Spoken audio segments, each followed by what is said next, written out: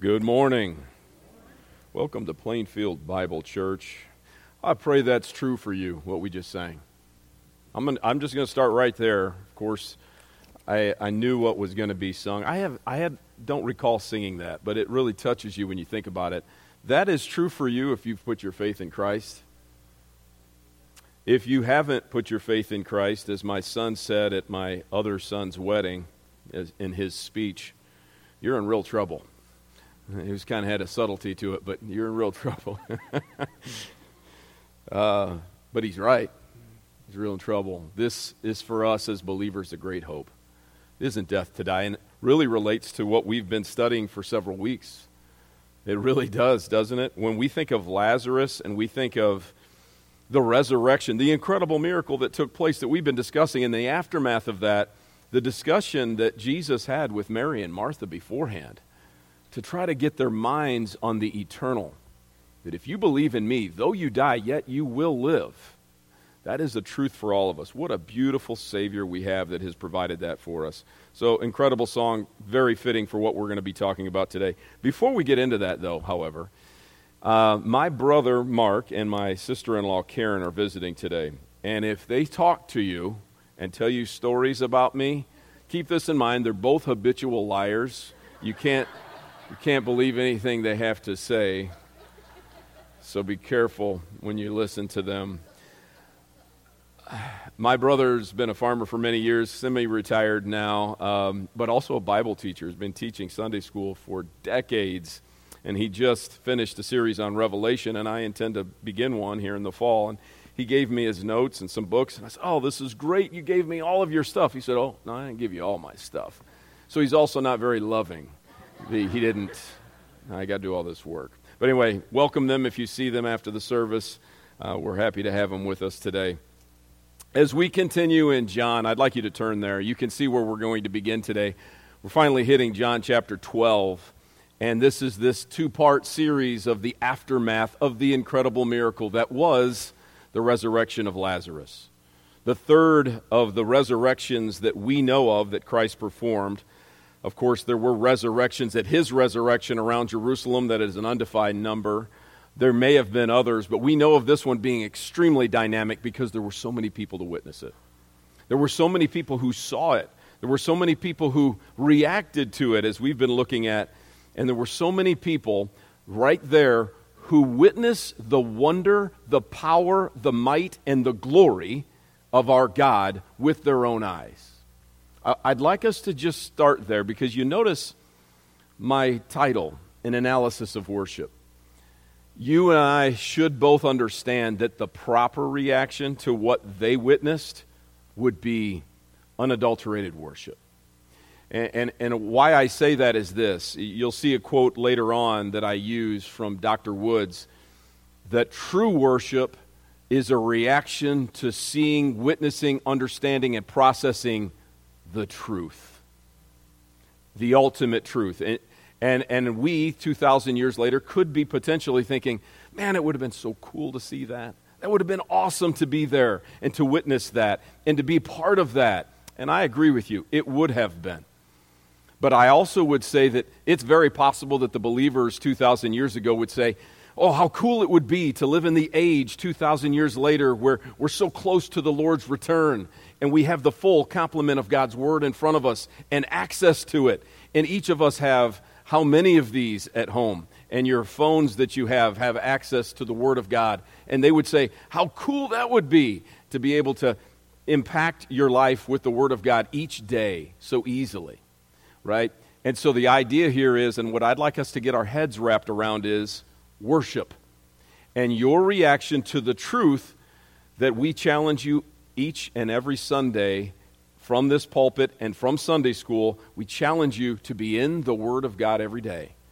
And when you do that, the proper response is pure worship. Pure worship of the Almighty God. So we're going to be here in chapter 12, verses 1 through 11. Here's kind of what we're going to look at today, the aftermath of Lazarus, part 2, and you'll see what I have on the screen here. We're going to see a dinner introduced. We know what dinners are.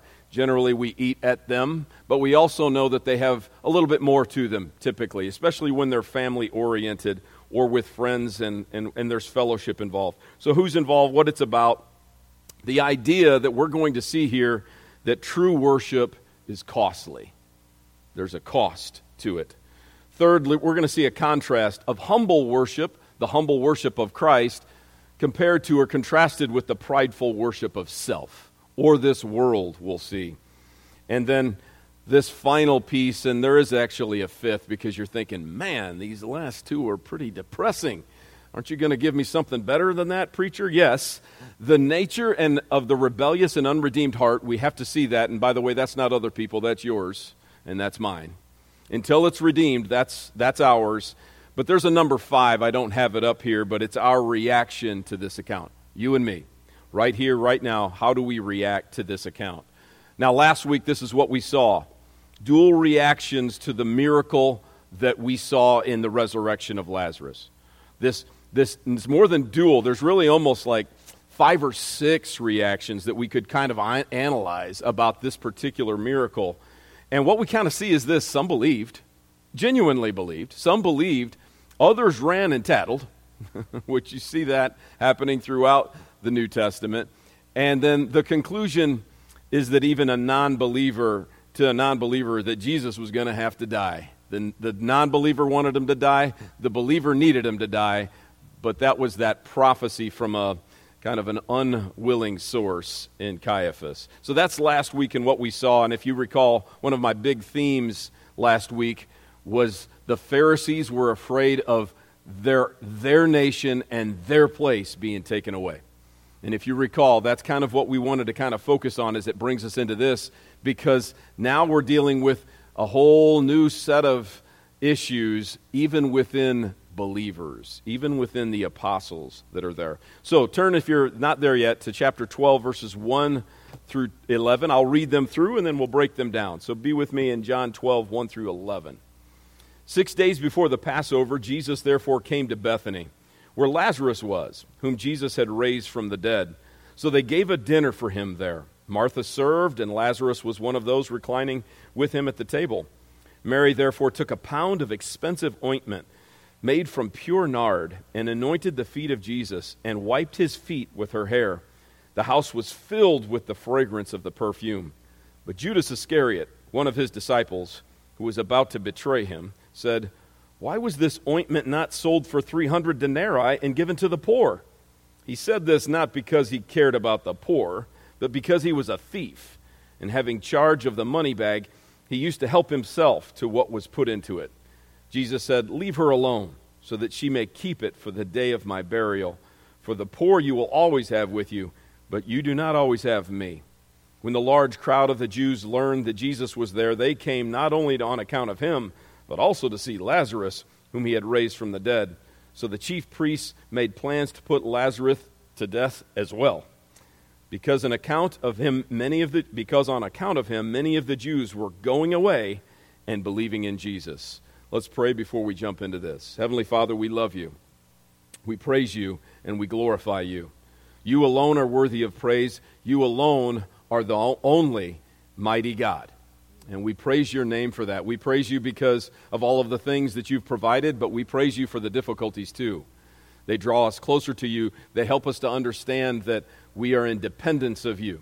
They help us to refine ourselves. The process of sanctification is at work when difficulty comes in our lives, and there are many here who are going through difficulties. But we praise you for those. We praise you because of salvation. We praise you because your Son came willingly, left the glories of heaven, took on human flesh, remained one with you, and yet willingly put his life on that cross and gave it up for us. We praise you because he didn't stay that way. 3 days later, he rose again. We praise you because you allowed us to hear this, and you moved in our hearts, and by faith we believed, and you've saved us and redeemed us and regenerated us. We praise you for all of these things, and none of these things are of us. They are all of you. We praise you for your word as we study it today. We praise you for the lessons that we can learn from it. We praise you for the depth and the understanding that we can gain from it. We thank you for the wisdom that comes from above that you promise to give us if we believe and ask with faith. And if we open up the Word and desire to learn and hear from it. We thank you for this Sunday, which we can gather together in this country with freedom and worship you collectively. We thank you for all of these things, and we praise your name. In Jesus' name we pray. Amen.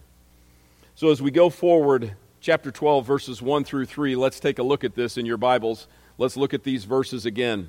1 through 2 say this: 6 days before the Passover, Jesus therefore came, and it says, to Bethany. Now we'll talk about which Bethany here in a moment. We're going to get a qualification for the Bethany where Lazarus was, whom Jesus had raised from the dead. So they gave a dinner for him there. Martha served, and Lazarus was one of those reclining with him at the table. So a dinner honoring Christ. Now before we get into this dinner, let's talk about the Bethany. I don't want to spend a lot of time here, but I do want to have a recollection in your mind that we have dealt with another Bethany before. The Bethany we're talking about here is one that's just 2 miles from Jerusalem. Now, why is this significant? Why am I bringing this up? This miracle happened in very close proximity to Jerusalem. This event is well known in and around Jerusalem, and keep in mind what we just read. This was just 6 days before the Passover. So what does Josephus teach us from his, or enlighten us in? I don't know if he teaches us anything, but he enlightens us that during the Passover, he's recalling the amount of people that were in Jerusalem around Passover in 70 A.D., when Jerusalem was destroyed. He tells us that there were somewhere around 2 million Jews there. So I don't know if there's that many at this time, 70 years or 40 years earlier rather. I don't know if that many have arrived yet. It's 6 days before, but close to 1 million people, and you know that this story has been circulating. You know it's dangerous for Christ, and you know that he doesn't care that it's dangerous. He is jumping right into the fire. And so, as many will say, you know, he'll go away and get away from the people often. That does happen, and that's true of him. Here he's not getting too far away. As a matter of fact, he's going right back to the scene of the crime, so to speak. He's going right back to where this event took place. He is all-knowing. He is our God. He's God incarnate. He's aware that the Pharisees want to kill him. He's been aware for a long time.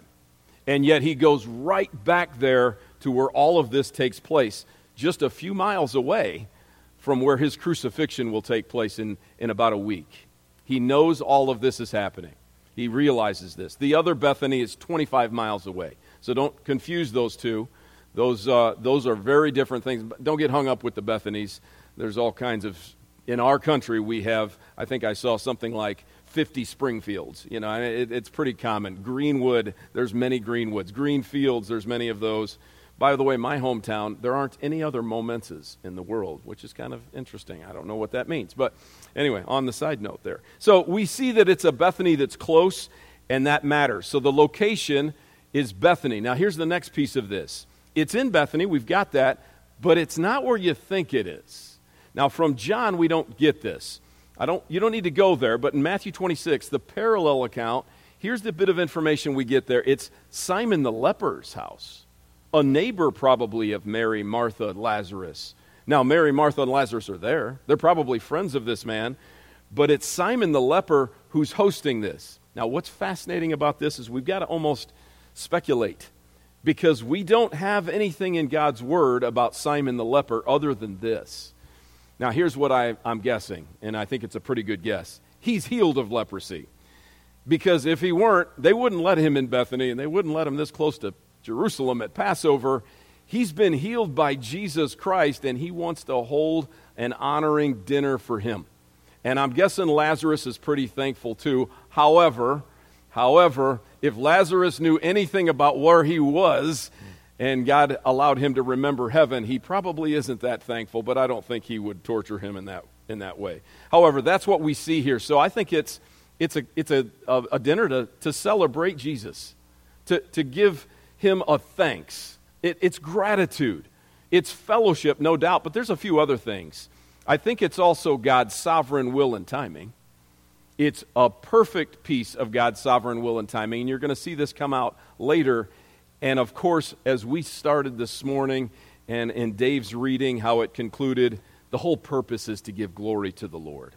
It's to glorify him. It's to praise him.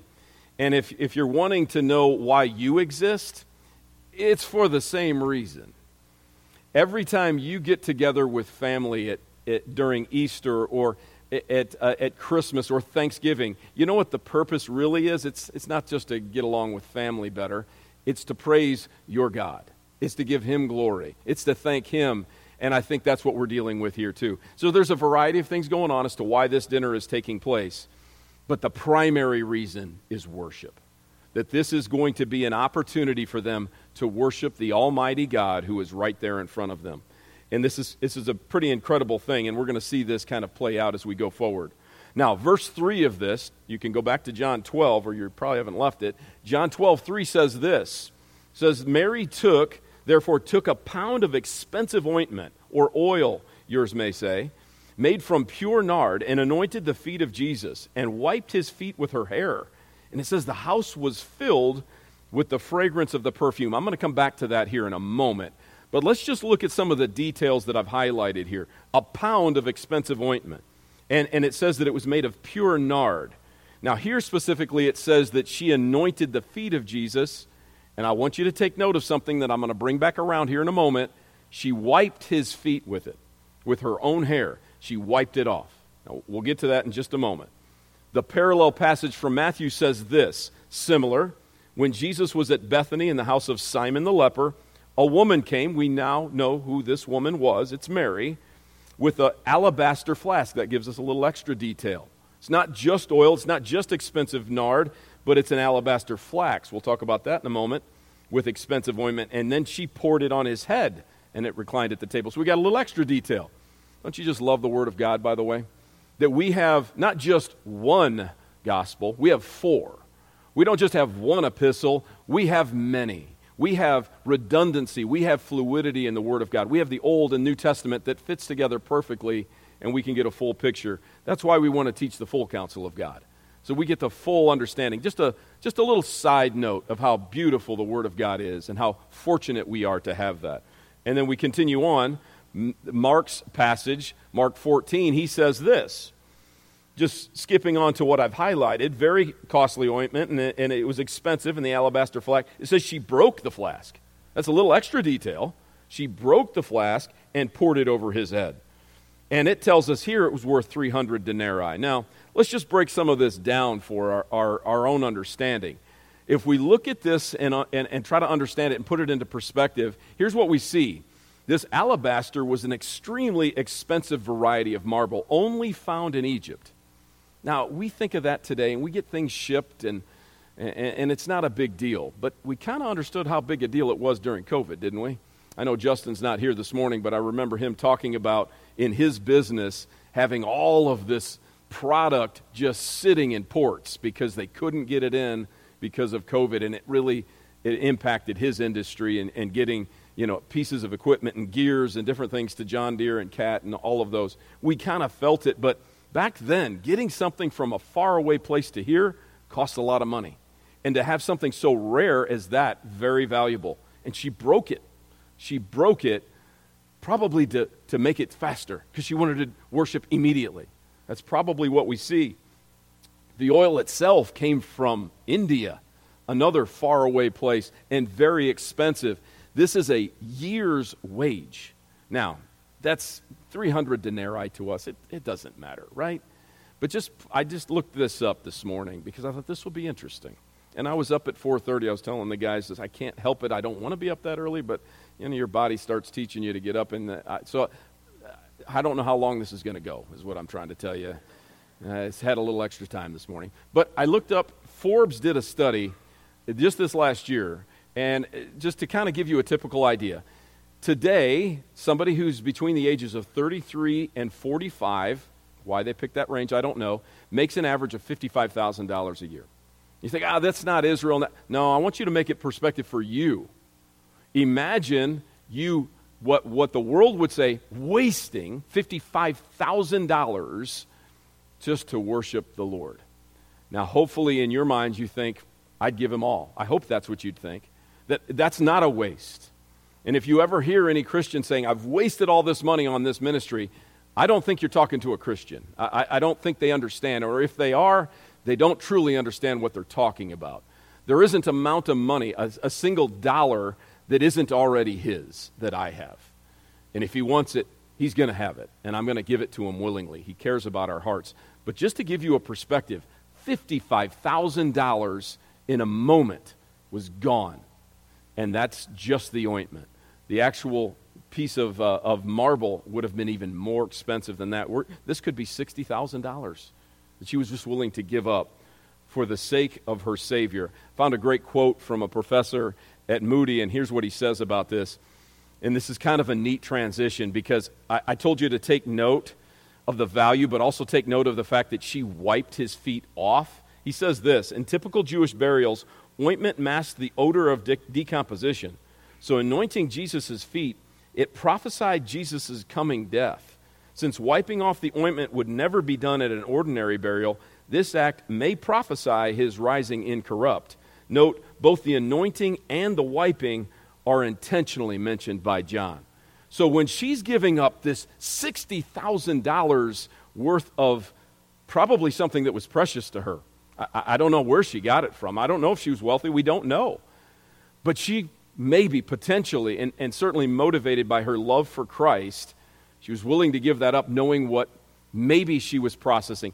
Very few of them really understood what Christ was about to do. Even the apostles never really understood it. But whether this was prompted by the Lord, whether this was, and certainly it was divine, she was anointing him, but notice wiping it off because it wasn't going to stay that way. Just think about that. If we consider the sacrifice that was made, the price that was paid, is there anything that you have in this world that you want to hold on to in exchange for what Christ did for you? Not me. And I don't think you either in your heart of hearts. I think that was her heart here. She maybe understood, this is my Savior. Mary certainly did. Mary, his mother, did. We know that in her prayer, early in Luke 2, we see that she knew her son was her Savior. She understood that, and I think Mary did here as well. So a beautiful thing that we see. Now, I told you, it said the fragrance filled the room. I'm guessing maybe in your minds you're starting to write your own sermon here, and you potentially might be thinking, wait a minute, I've heard that before about the gospel. And if you have, here's where it is. 2 Corinthians chapter 2, let's read this together. You don't have to read it out loud, but I'll read it to you. For we are the aroma of Christ to God among those who are being saved and among those who are perishing. Let's just stop here. We have a contrast. It is an aroma. Aromas can be good and they can be bad. Now, what we see here in the example of Mary is it was beautiful. It filled the room. More specifically, I think that's imagery of how the incredible, magnificent glory of Jesus filled the room. And the smell was just representative of it. But that's what the gospel is for people who are being saved. The glory of Jesus Christ just permeating through the room for them. But for those who are perishing, look at the contrast. To one, a fragrance from death to death. To the other, a fragrance from life to life. Who is sufficient for these things? For we are not, like so many, peddlers of God's word, but as men of sincerity, as commissioned by God. And I'm going to close with this today, by the way, not this passage, but the commission.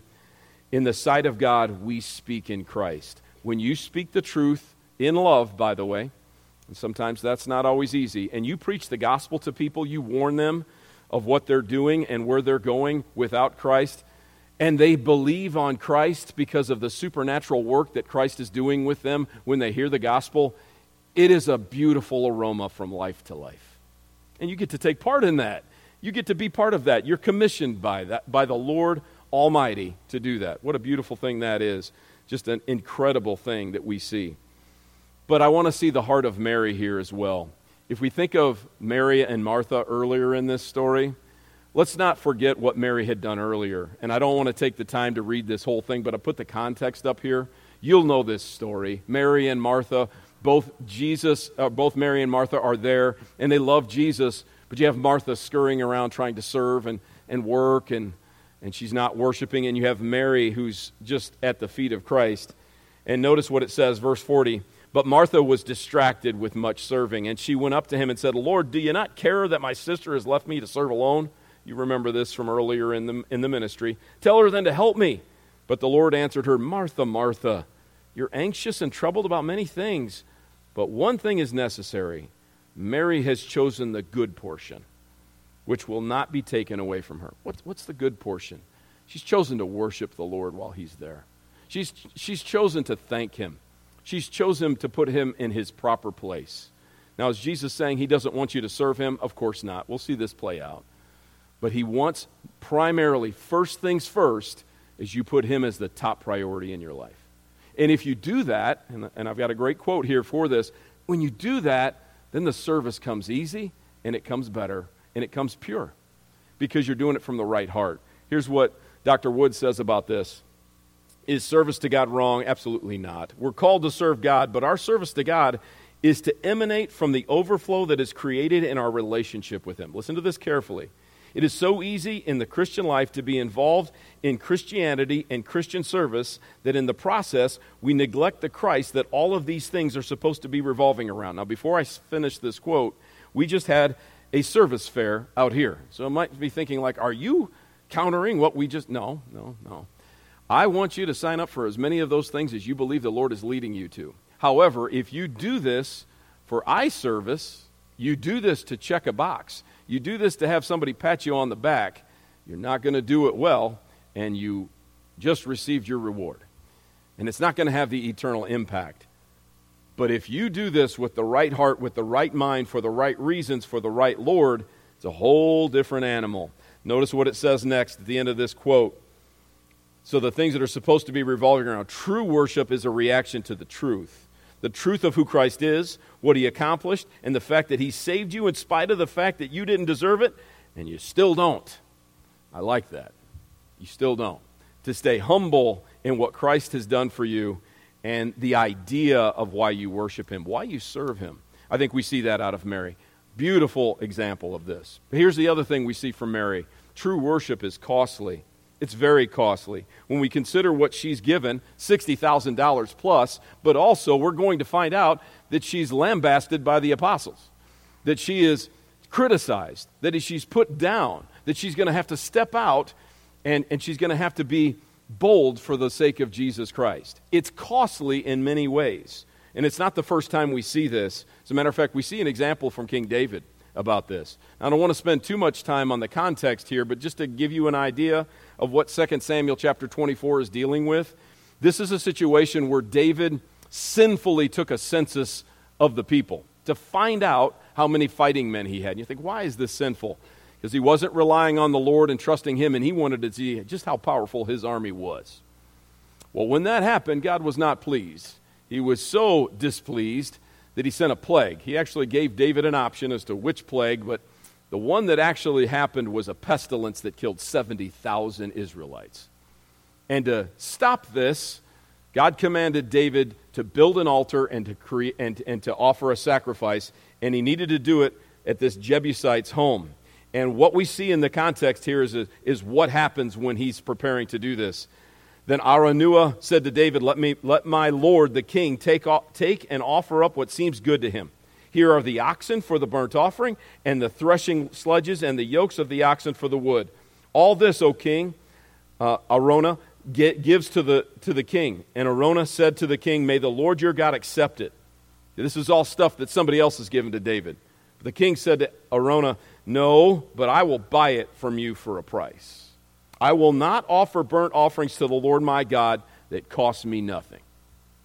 What kind of sacrifice is that? So David bought the threshing floor and the oxen for 50 shekels of silver. He, at a cost, wanted to worship the Lord. He understood, now this, if it's going to be true worship, if it's going to be true sacrifice, it's got to cost me something. There's got to be something involved in this. We learn that from David. We also learn it from the widow. You know this account from Luke 21. We see the rich giving of their abundance, and then we see this, the apostles and Jesus observing this widow giving her last mite. Here's what it says. Jesus looked up and saw the rich putting their gifts into the offering box. By the way, it makes a loud noise when they clank it in there. And then he saw a poor widow put in 2 small copper coins. He said, truly, I tell you, this poor widow has put in more than all of them. For they all contributed of their abundance, no sacrifice. But she, out of her poverty, put in all that she had to live on. She gave of herself, gave till it hurts, essentially, and was willing to trust the Lord. And we see this also in the lives of the Macedonians And we covered this a little bit when Zach and I went through the book of Philippians. But you'll remember Paul's encouragement to the Corinthian church about what the churches in Philippi and Thessalonica and Berea had done. And here's what he says.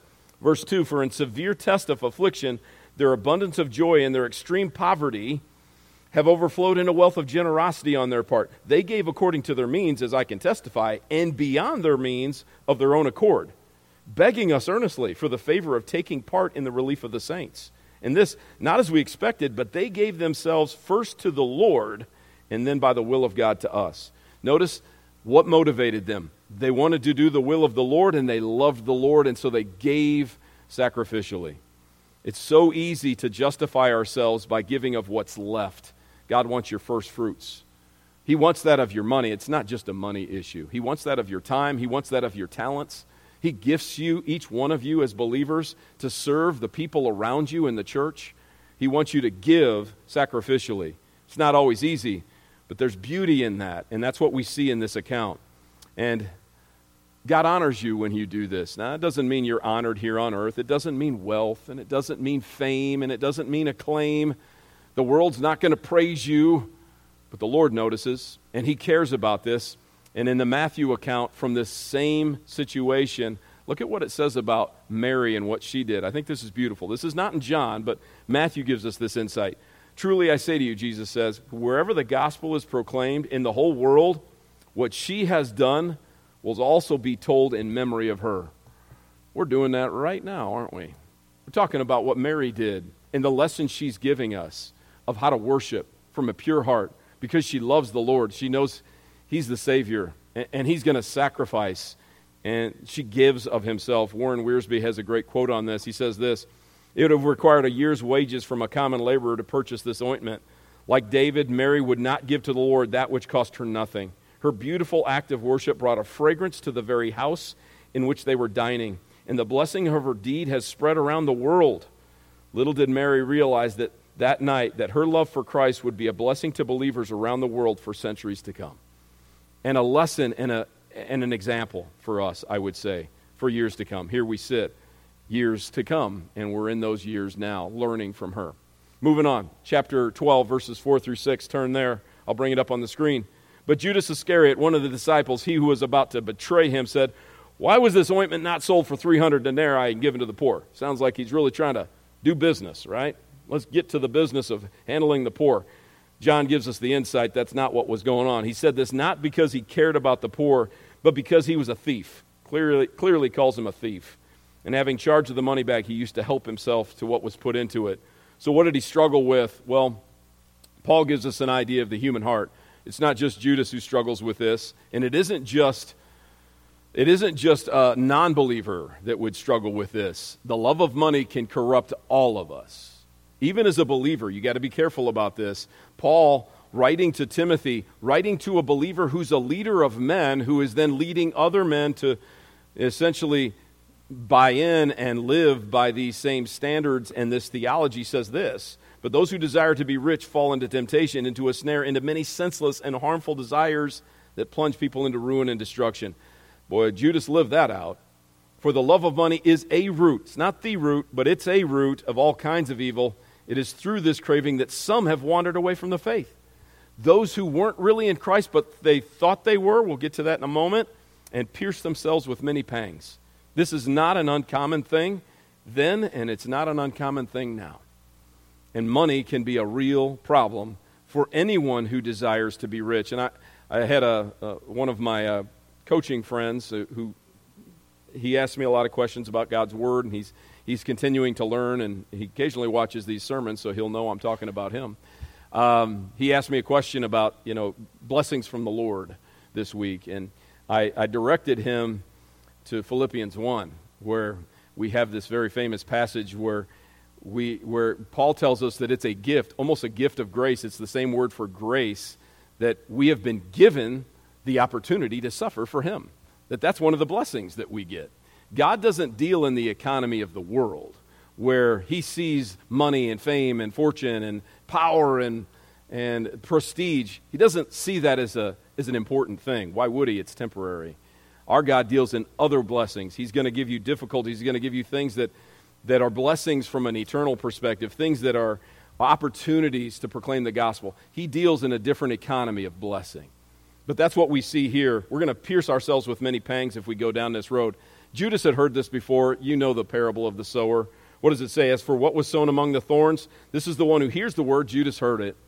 He was around Jesus for 3 years, saw miracles, heard his teaching, heard the gospel, but the cares of the world and the deceitfulness of riches, that's what it was, choked the word, and it proves unfruitful. That's exactly what we see out of his life, and we see that out of others. You might say, well, yeah, that's old Judas. Matthew tells us it wasn't just Judas. Look at this. Matthew 26, when the disciples saw it, they were indignant. Now, John lets us know who was the leader of that indignation, but all of them were like, what are you doing? That's a lot of money. They still had their heads in the world. They had their heads in this spot, in this place, saying, why this waste? This could have been sold for a large sum and given to the poor. There's an application here for us. The apostles are believers. You're going to interact with them in heaven. You'll be able to talk to them about this. And they'll be able to talk to you about your life too, by the way. Don't just hammer Peter and say, boy, what were you thinking? When you start telling him your life, he'll think, what were you thinking? You had more information than I had. But when we look at this is a believer that struggles. And that's what we are. We sometimes can let things get in the way of our worship of the Lord. And Christ has a reaction to this. 12:7 through 8. Let's take a look at this as we go through this. Jesus said, leave her alone. He saw what he saw the heart. He saw what she was doing, so that she may keep it for the day of my burial. He's even referencing that this is a prophetic moment for what's going to happen. For the poor you will always have with you, but you don't always have me. They didn't understand this, of course, that this was a temporary thing, that Christ would physically be bodily here on earth. But you think about this particular passage. Is Christ saying he doesn't care about the poor? Of course, that's not what we see. You see my statement here. Christ is simply implying that worship of him is the top priority. That's got to be the thing that trickles down, as we saw from earlier from Dr. Woods, in any believer's life. This sort of worship will then spur the Holy Spirit. The Holy Spirit will want to work through you because your heart will be in the right place and you'll be broken, contrite, ready to serve, ready to work, ready to be a slave for Christ and giving to the poor. But it all starts with keeping Christ at the top. That's where it all starts. So no, he's not disparaging this at all. And if we think about Matthew 25, turn there very quickly. I just want to reference this for a second, and then we'll come back to John 12. Turn to Matthew 25. Matthew 25 is Jesus referencing the true believer during the tribulation period. And we know what Christ says of this tribulation period in Matthew 24. It's the worst time in human history. And if he didn't cut it short, this future time of tribulation, there wouldn't be any human flesh alive.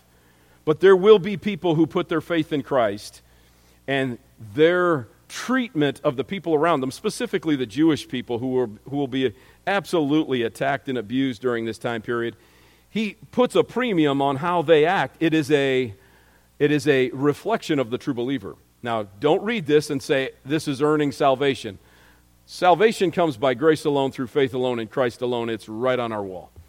That comes from Scripture. However, if you're truly in Christ, this is what you'll act like. Even during the tribulation period, believers will act this way. Take a look at this. Then the king will say to those on his right, come who are blessed by my Father, inherit the kingdom and prepared for you from the foundation of the world. These are believers that put their faith in Christ. Well, what do they look like?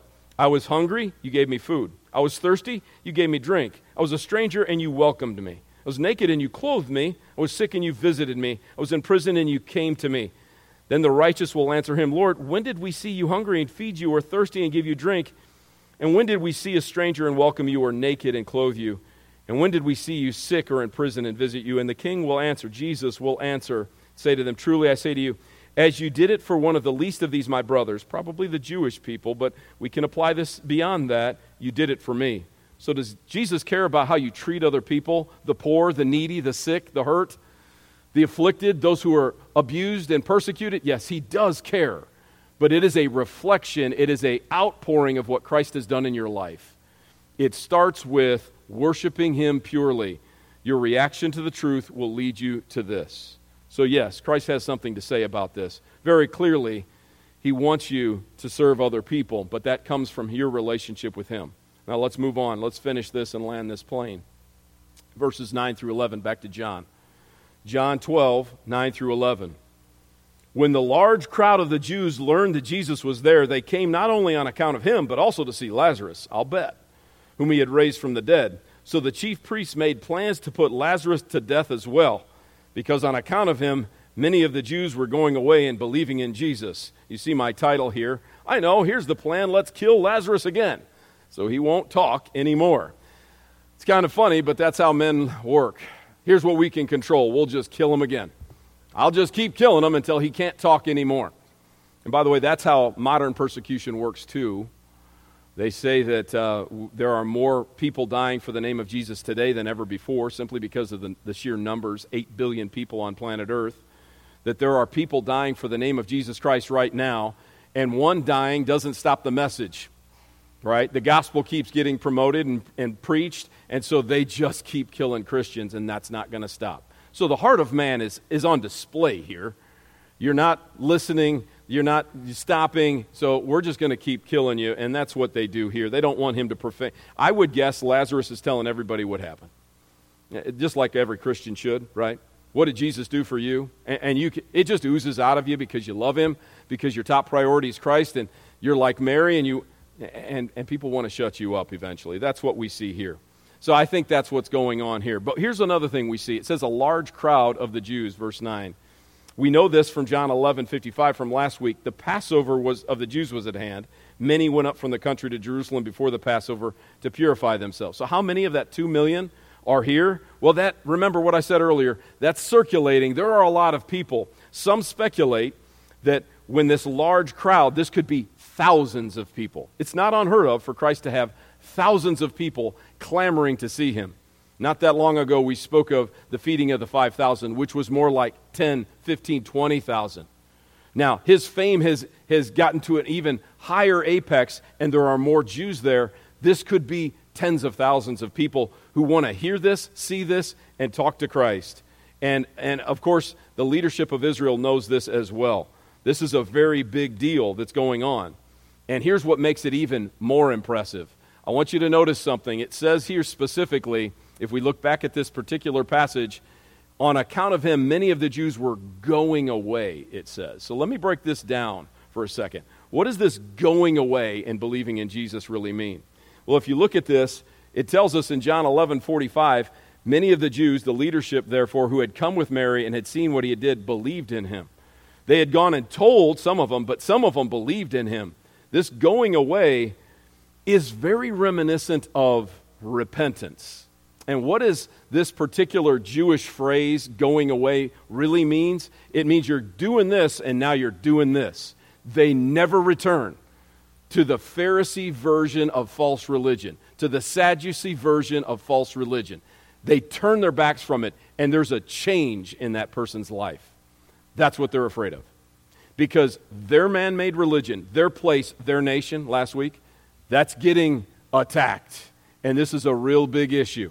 And if you're dealing with thousands, potentially thousands of people going through this right here, they're turning towards true faith in Christ, that phrase means a little bit more, doesn't it?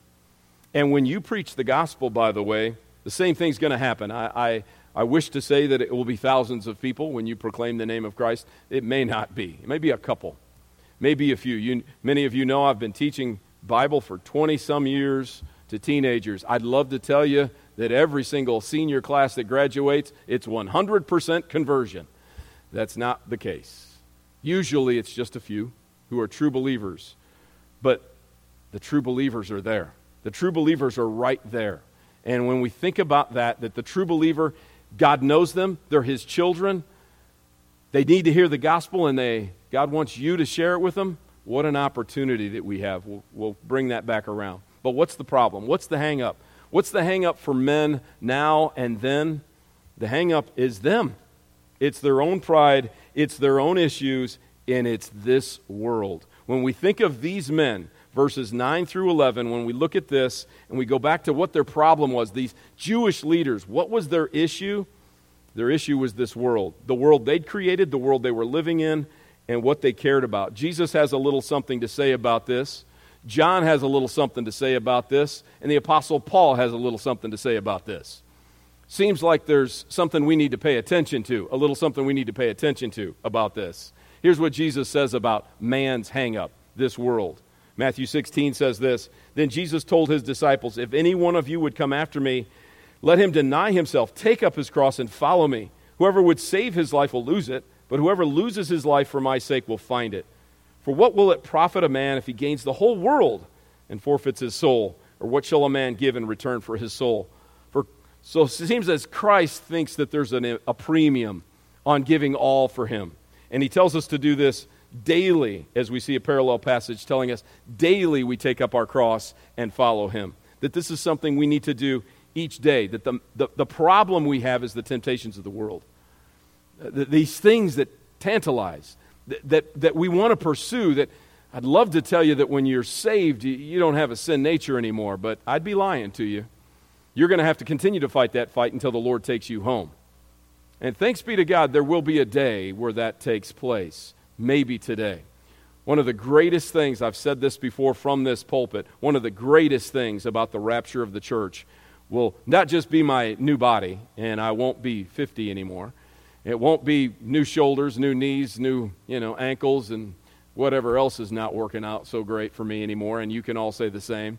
But it's that sin nature is going to be gone. And that fight will be over.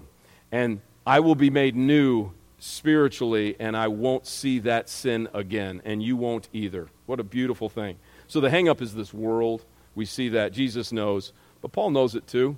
2 Timothy 4, he has something to say about it. "Demas, in love with this present world, has deserted me." This is Paul's last letter. He's writing it to Timothy. There was a man named Demas who was apparently a follower of Christ, or one of those who we thought was, and he departed because he was in love with this world. He had a taste of what Christ offered. He saw it. He saw the life of Paul lived out, but it wasn't appealing to him. The world was. What's man's hang-up? This world. By the way, this world is a lot of things. It could be money. It could be fame. It could be your happiness, your pursuits, your hobbies. It could be your family even that's in the way of you worshiping the Lord and following him. I don't know what the part of this world that is holding you up. Maybe it's your position. Maybe it's your home. Maybe it's your stuff. I don't know. But Demas had something that was holding him back from true worship, true surrender, not a true believer.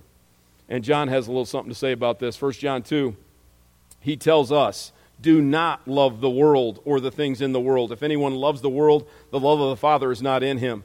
For all that is in the world, the desires of the flesh, the desires of the eyes, and the pride of life, is not from the Father, but is from the world. And the world is passing away along with all its desires, but whoever does the will of the God abides forever." And we think about the stuff of this world. Pastor, you shared something with us this morning, and I don't know if you want me to share it or not, but I'm gonna, so you can yell at me later. But I put it in here. I quick jotted it in because I thought, this is perfect. He said one of his greatest pet peeves is when kids, he didn't say his kids. Sorry, Isaiah, it's not, and nor it's not you. He didn't specifically say you. He says he hates it when kids write on their parents' stuff while they're still alive, "Save this for me when you die." He's not saying his kids did that, so I'm just saying he's a pet peeve of his. And what's the sentiment behind that? The idea that stuff really matters is not Christ-like. It's not Christ-centered. It's not what Christ calls us to. And some of you are saying, well, I did write something on my mom's dishes because I didn't want my sister. I'm not telling you that that's a wrong thing. Those should be your dishes. If they were your dishes, put your name on it. Pastor's not telling you that you're condemned for that. But I just got a personal story to tell you. My parents, all of you know this, most of you know this. My parents have both passed away in the last 6 or 7 years, and we have a house that they lived in that's like a museum. There's just stuff in there. Stuff. It's just stuff. Did they worship their stuff? No, they're in glory. They put their faith in Christ because by grace alone, through faith alone, in Christ alone, by the blood of Jesus alone, they were saved. They didn't take any of it with them. There was no U-Haul that we were carrying behind the hearse during their sermons or during their funerals. That didn't happen. Okay? But their stuff's still there. It's a great reminder of how temporary this stuff is and how eternal relationship with Christ is. Don't love this world. don't love it. Don't love what's here. Don't let this hang you up. This is what the problem of the Pharisees was. And don't just say it's the Pharisees. Don't get into that habit. Us versus them. You read the Scriptures with yourself in mind. You hear sermons like this or any other with yourself in mind. It's never, honey, listen to this. You need this. Or, boy, I wish Bob were here. No, it's you and it's me. It's even more so me because I have to tell you this. The Lord has put it on me to tell you this. It's really convicting. So this seems like, wow, this is super depressing. This is how we're ending? No, it's not how we're ending. So should we just give up? I mean, is there just no hope? I mean, man is wicked and it's evil, and the reactions to Christ's incredible miracle and the Lazarus resurrection and what he's about to do, and so many didn't believe, these thousands of people. Should we just lose heart? No, we shouldn't just lose heart. Look at what MacArthur says about this. You have this service of love of Mary and Martha. You have the selfish sin and apostasy of Judas. You have the indifference of the crowd that ends up shouting, "Crucify him." You have the hatred of the false leaders of Israel threatened by the truth who end up executing Jesus. But that's not the end. The end is you have people believing in Jesus, and that's how it is in the kingdom, isn't it? I love this. There are the people who love him, who hate him, who are indifferent to him, who want to destroy him, everything about him. Against all that, you have the people believing in him. There's always a remnant who believe. That can be lost in this story. It really can. That's why we preach. That's why we're still on this planet, to fulfill the Great Commission. I told you at the beginning, I was going to bring this back around. It's always the Great Commission. This is what you were put here for. You were saved, no doubt about it, to save you from the wrath of God. No question. He loves you that much, but it isn't because you're worthy of it, it's because he's worthy of it. And now he's given you a commission. He's decided, and I never can understand why he's decided to do this with me. I just don't get it, because I don't understand why he's ever used me, but he's chosen to, and he's chosen you to do this, to make his plea through you. What he did to you and what he's going to do to you, he wants you to share with other people. And he doesn't want you to lose heart.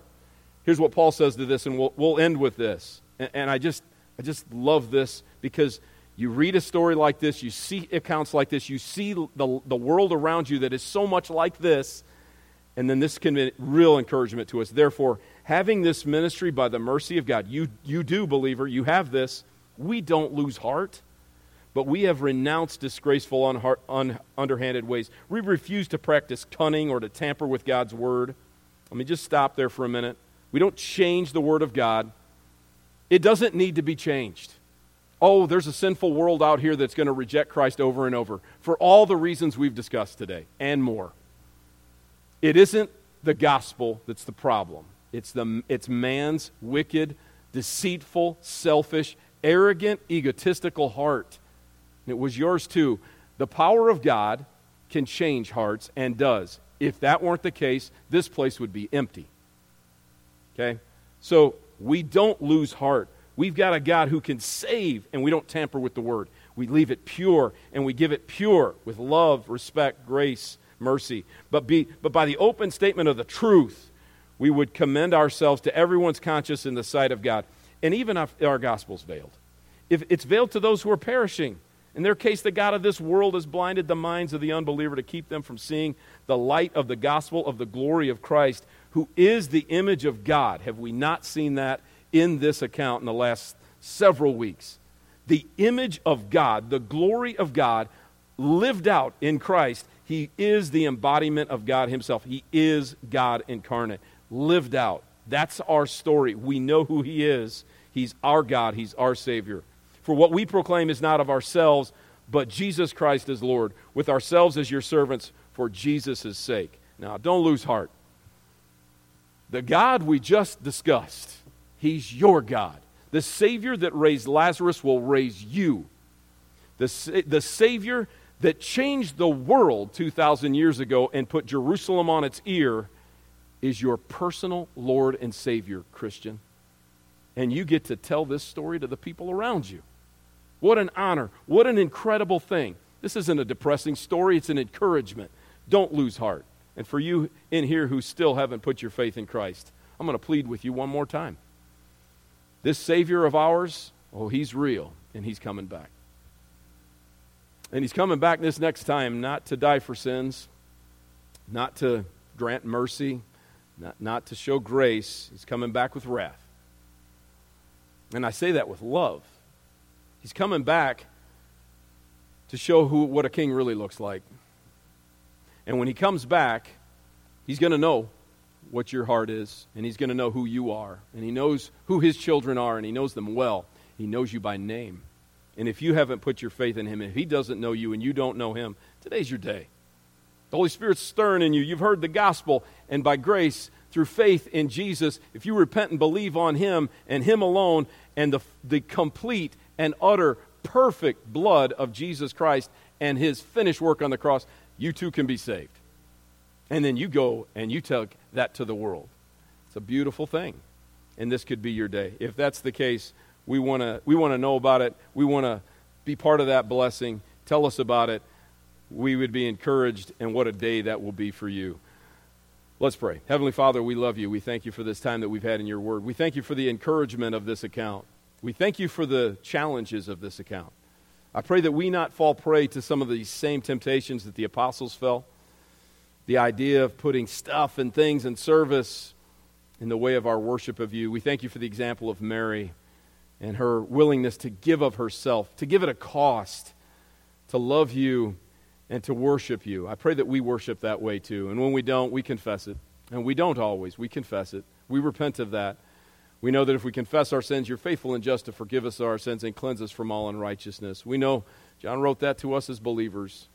So I pray for that today. I pray for any soul here who has put their faith in you, that those of us around here who've already been in Christ, who already are in your Son, can encourage them, build them up, disciple them, that they can be encouraged and have hope and have this incredible encouragement that death is not death, as we sang earlier. We thank you for the incredible gospel. We thank you for your Son. In Jesus' name we pray. Amen.